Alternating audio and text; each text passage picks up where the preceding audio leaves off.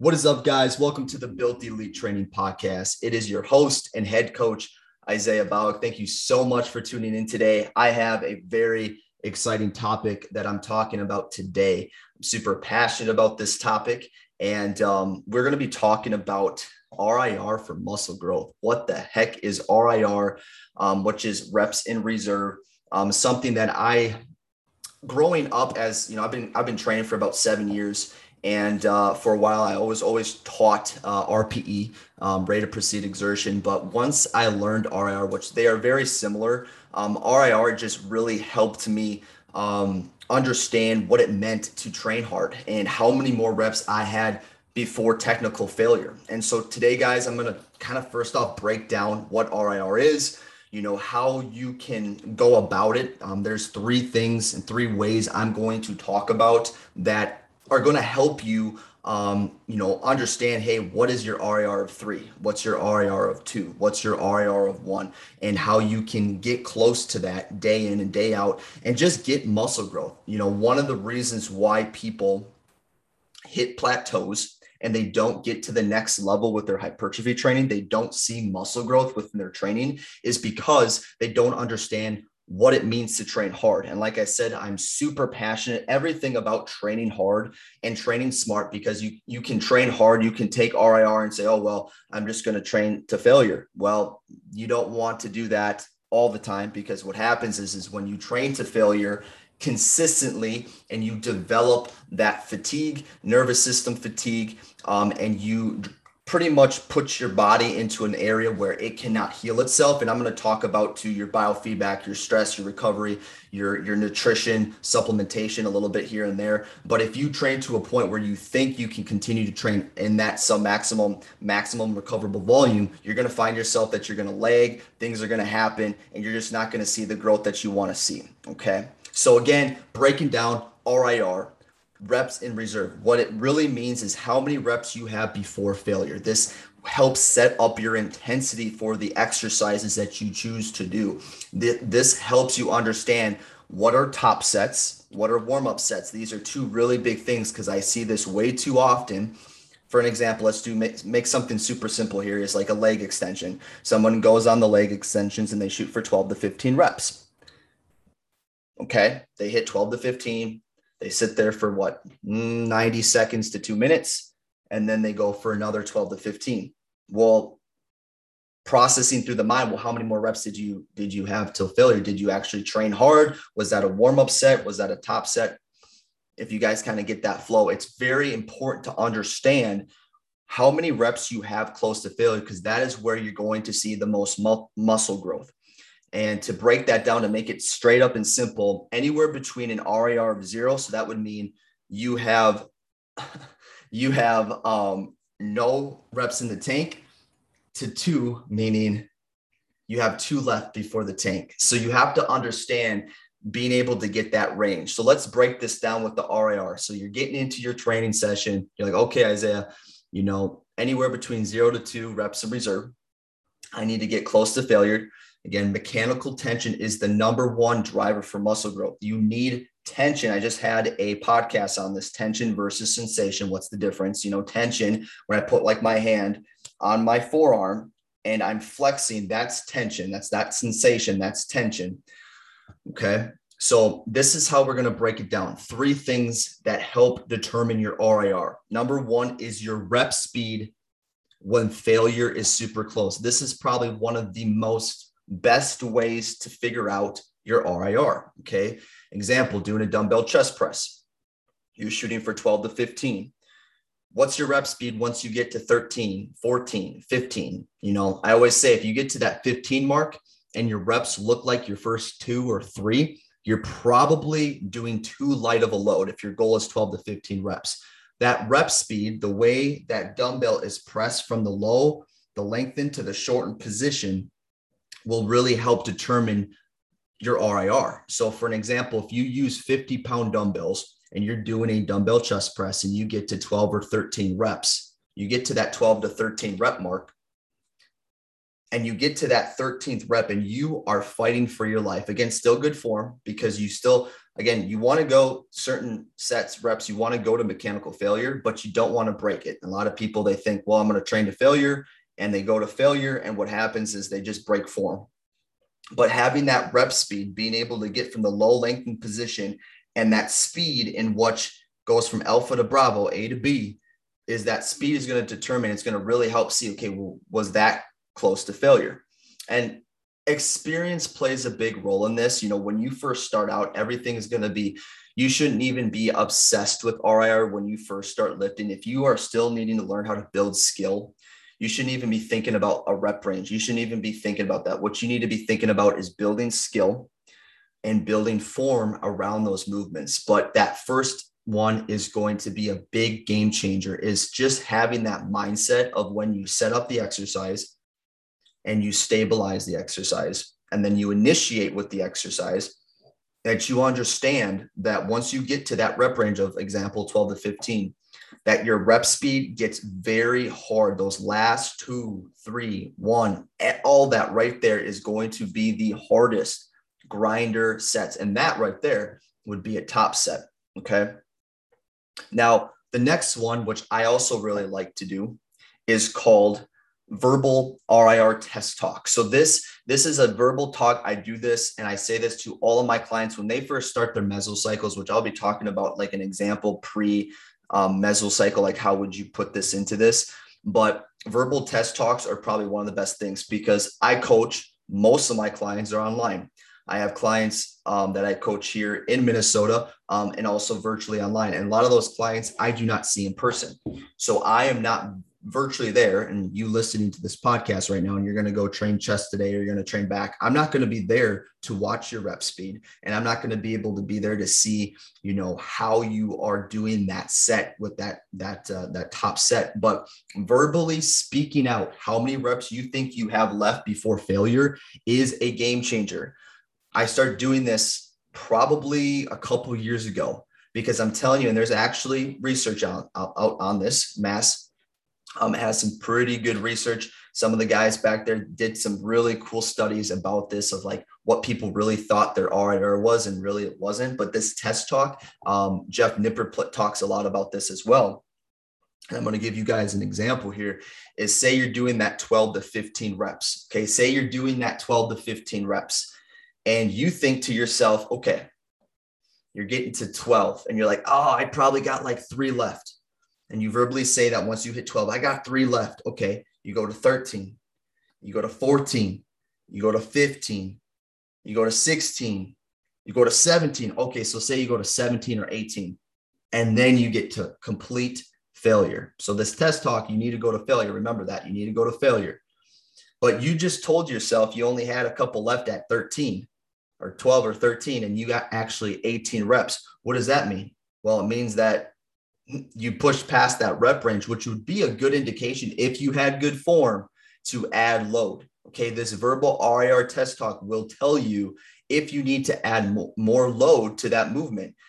You know, same with say a hack squat. Say you're in that hack squat position and you get to 13 reps and you're huffing and you're puffing, you're tired, you're fatigued. You're like, oh, I got one more. And say I'm there coaching you, and you get to the 13th rep and you think you only had one more, and you go to 14, then you go to 15, and then you go to 16, then you go to 17, maybe you go to 18, and 18th is the hardest one. That is the one that literally, that was your last rep, or else you wouldn't have been able to even get that machine up. That right there will tell you, okay, well, you actually had 18 when you thought you had 13 or 14. What does that mean? You need to add load. Now, let me tell you this, when you start doing this, when you start actually understanding what it means to have 1 to 2 reps before failure, and you're actually training, this is where the soreness can happen. This is when real soreness can happen. You know, when you first start lifting, I remember when I first started lifting, I wasn't really training to failure. I was just kind of moving weight, you know, just trying to get the pump, doing whatever I was doing. And I got sore because it was just new. Muscle fibers were stretched, shortened, range of motion was all over the place. and I just got sore. But when you start, doing this test talk, let me tell you, and let me know if you guys start doing this test talk for yourself to determine your RIR. Let me know how it went. Let me know what you think of it. It's a great thing to do. Sometimes people might look at you because you're saying out loud. You can say it in your mind as well, but it's good to say it out loud because you can just verbally say it and then push past that. Because I'm telling you this so many times, not just myself, lots of times myself, but other people, my clients, your mind is going to want to tell you you're done. Your mind is going to tell you you don't have that last couple reps. It's going to want to, you're going to, especially legs. All right. If you get nervous about leg day, or you have a little bit of anxiety about leg day, then you know what training hard is. The other day, yesterday, I was training legs, and I remember I was doing the hack squat, and my goal was anywhere between 11 to 13 reps, same weight as the week before, but I was trying to get 1 to 2 more reps more. Again, progressive overload right there. Remember, progressive overload is not just load. Okay. It's not just load. You can increase 1 extra rep. You can increase 1 extra rep, which plays a huge role. But I remember my mind was taking over.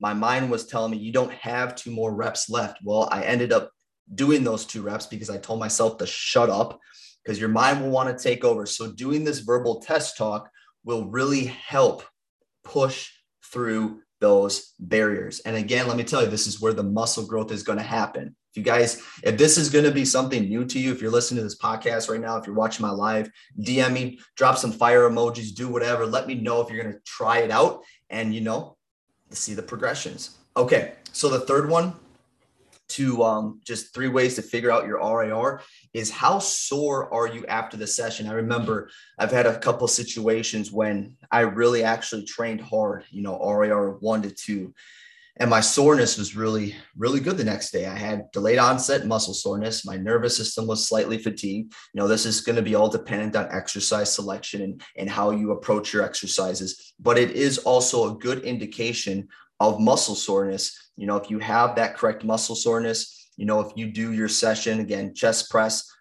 lat pull down, whatever, and you're finding yourself just not getting sore, ask yourself, okay, well, how hard are these sets? Example, I see it all the time when people are doing a lat pull down, they get to that couple reps left and they still had several more reps, but it can go vice versa, which I'm going to talk to here for a second, because some people can take this information and think, okay, well, I have to train close to failure.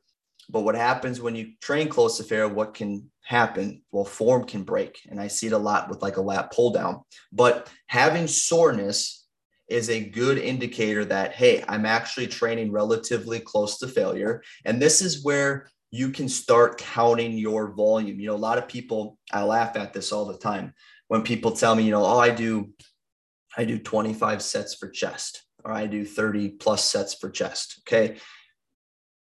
Studies have shown anywhere between 10 to 20 sets is optimal. Okay. I always say this: do the least amount of work to get the greatest results. And this is where a lot of people, they think volume is king, but effort and intensity is king. When you are really focused on your RIR and you're doing hard sets, you should only need to be doing anywhere between maybe 10 to 15 sets up, maybe 20 for some people, but 10 to 15 per day for the muscle group that you're actually trying to shoot for. Okay. So I want to kind of talk about number 3 a little bit more, because like I said, there's these 2 forms of paths that people go. They train very hard to failure and they're sore about, 3 to 4 days. Example, I train chest down on Monday and I do 10 to 12 really hard sets. All my sets are relatively close to failure. I have a couple of them that I do maybe a mile set, which is like a rest pause set or a drop set. And my soreness is relatively high. And I'm doing everything right. My stress is low, not high. Sleep is good. Nutrition is good. Okay, I'm sore. And then I get back to my Friday and I train again. And I do another 10 to 12 sets. And then there's the other path that people are like, oh, well, I just trained too hard today and I'm just not recovering. Well, I'm always looking at that and say, okay, why aren't you recovering? Yes, you trained hard, but we have to look at your biofeedback as well. We have to look at your sleep. Lots of times I see people that can't recover, they want to train in that RIR of 0 or 1 to 2, and their sleep is extremely poor, less than 7 hours, they're getting maybe 4 to 5 hours. Their nutrition is off. Typically protein is not being hit. So again, I'm a huge advocate on tracking your macros. A lot of people make it a difficult thing to do when it's really not that hard. I actually was trying to do a day worth of tracking a few days ago, which I'm eating about 4,000 calories right now, 250 grams of protein. And I didn't log till the end of the night. And it took me about less than 3 minutes out of my day. I added everything in, and I'm going to do a podcast on MyFitnessPal to see if I can give you guys some tips. But the point is, it is very important that when you're training in this form of intensity, that you guys are paying attention to your sleep. You're paying attention to your stress levels. You're paying attention to how many times you're getting out and going for walks and getting sunlight to activate good hormones like serotonin. It's important to understand that when you're not sleeping good and testosterone goes down, you're not going to recover.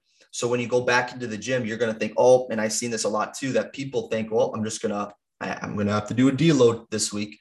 Where what they need to deload is they don't need the actual deload week. They need to actually get their sleep. They need to actually get their supplements right. And again, if I could pick supplements over sleep, sleep is number one. People get so caught up in supplements, which supplements help. What are they? They supplement, they help you, but they aren't the king. Okay. You need to look at all the habits that you're building day in and day out to get to your spot. Again, I put elite in my brand for a reason. I want to be elite. I want to have an elite physique. I want to have an elite mindset. And what do I need to do to have that? And that's going to be some of the cornerstones is sleep, managing stress, and also managing your energy balance. Okay. So one of the other things I want to go into now, just covered 3 big things. Again, if you're driving, don't write this down. But if you're watching the live, thank you for watching. Write these down. Okay. The 3 things to help figure out your RIR, to scale your RIR is number 1, rep speed when failure is close. Okay. Number 2 is verbal RIR test talk. And then number 3 is how sore you are after that session, your delayed onset muscle soreness, fatigue, and whatnot. Okay. Now going into the next section here is, I got a question for you. This is a huge question. You're getting amped up like, okay, I need to train maybe a little harder. I need to start seeing a little bit more muscle growth. Question here. Do you have the right to train in that reps in reserve? Do you have the right to train close to failure with that exercise? And the reason why I'm asking you this is because a lot of people want to train to close to failure. They want to train hard. They want to have that effort, for an example, a chest press, but their form is completely off. And like I just said here about 5 minutes ago, is you need to make sure you understand building skill. You have to build the correct effort around that movement. Again, like I said, you need to set up the exercise correctly. You need to stabilize the physique, your profile. And then number 3, you need to initiate with the correct muscle fibers. And lots of times when you get really close to failure, you tend to lose a lot of things. When you do a chest press, the chest starts to fail. The interior delt takes over. When you do a back squat, your quads start to fail. Your glutes start to fail. Your low back starts to take over. That's why I don't like back squats in hypertrophy. I think a hack squat's a lot better. So when you get close to failure, you have that stability with the pad. That's a whole nother topic. If you want to talk about that, send me a DM. But the important thing is ask yourself, do I have the right to train hard to failure? Do I need to first work on form? Do I need to work on creating stimulation? And when I say stimulation, I'm talking about stimulation to the fibers that you're actually trying to work. Mind muscle connection, what that really means is just having tension with every centimeter of that range of motion.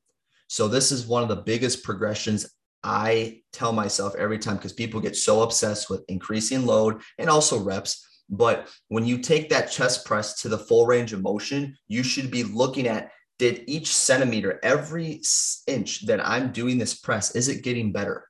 That's where muscle growth is going to happen. And that mind muscle control is just, it's tension. It's having that tension day in and day out. So when you're doing that pressing motion, you're actually feeling the muscle fibers activate. Okay. And the big thing on this, guys, it's practice. It can get very, frustrating at times when you're slowly trying to build up, your workouts. You're trying to train hard and you just want to progress as fast as you can. I've been doing this for now, training in the hypertrophy world for 7 years. Okay. I still, to this day, sometimes when I'm doing a hard top set, which I'm going to talk about here in a second, I still have compensations. My interior delts still want to take over. If you guys have followed me on Instagram, I have pretty big size shoulders. And for the longest time, my shoulders always wanted to take over. They always wanted to take over when I was doing my chest pressing and my alignments. So it's always very important for me and the profile of my physique to find those correct alignments. And if you guys know who this is, Joe Bennett, thanks to him, he helped me understand and realize, where my alignment was supposed to be. But just understand, guys, to be patient with the process. Training hard and training close to mechanical failure, it takes skill. It's not just grab that weight and go to failure. It's about building up every inch of that range of motion and building skill. It's just like any sport. If you play golf, I just started golf. My goodness, that is a hard sport.